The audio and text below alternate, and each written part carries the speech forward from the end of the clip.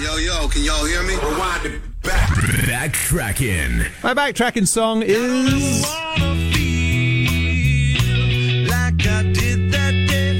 Red Hot Chili Peppers, Under the Bridge.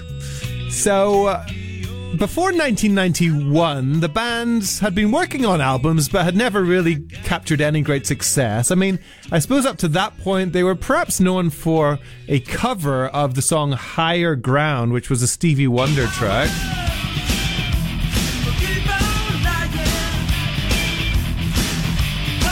But in 1991, they brought out their album, Blood, Sugar, Sex, Magic, which definitely launched them onto the world stage, and in particular, this song, Under the Bridge.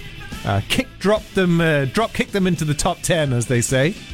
There was a pretty awful cover version once done by All Saints. Do you remember? 1998, they reached the top of the UK charts with their version.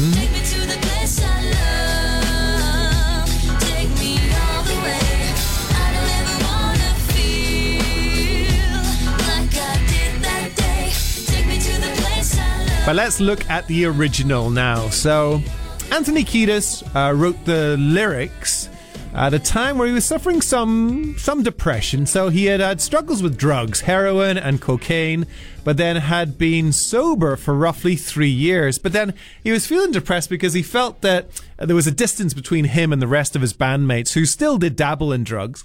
And so he was reflecting on the lonely times in his life, and he was remembering a time when he was in a great deal of drug addiction and how he would live or at least hang out under a bridge in Los Angeles and do drugs at that point.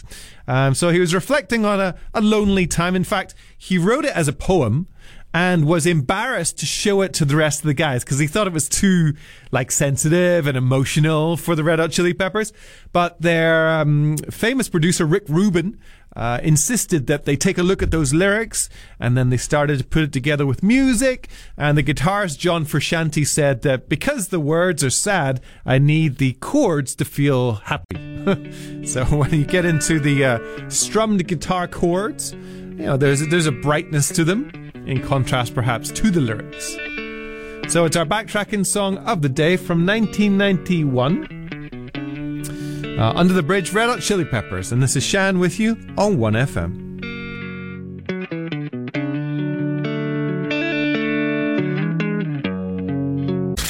Yo, can y'all hear me? Rewind it back. BackTrackin. And the chosen song for today...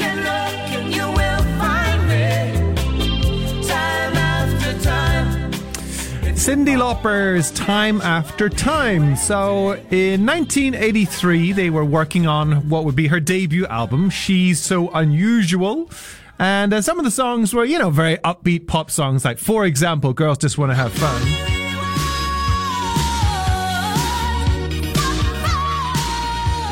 But then she got teamed up with a producer called Rob Hyman. And Rob and Cyndi were both having relationship problems at the time with their respective partners, and so they started writing a more heartfelt ballad type song. Cyndi recalls remembering the lyric "Suitcase of Memories" and really liking that line, which does feature in the song. The title actually came sort of by chance. In the studio there was a magazine, the TV Guide, and they just happened to notice in the TV Guide there was a movie showing called Time After Time, and that was the title they chose, and they never got around to changing it, and so they just went with it. So when they were releasing her debut album, they wondered, should they release Time After Time first? And she decided no, she didn't want to be known as a balladeer, which is why they went with Girls Just Want to Have Fun. But both songs were released, and both did very well, of course. There's been a few cover versions of Time After Time. In 1998, there was a version by an R&B singer called Inoj, and it sounds like this.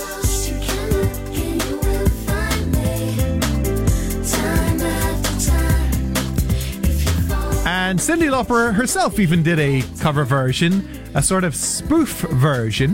In 1995, she appeared on David Letterman's Late Show, and they were doing a bit of a skit about people who are lactose intolerant and the different things that they cannot eat. And Cyndi Lauper came out on stage and performed this.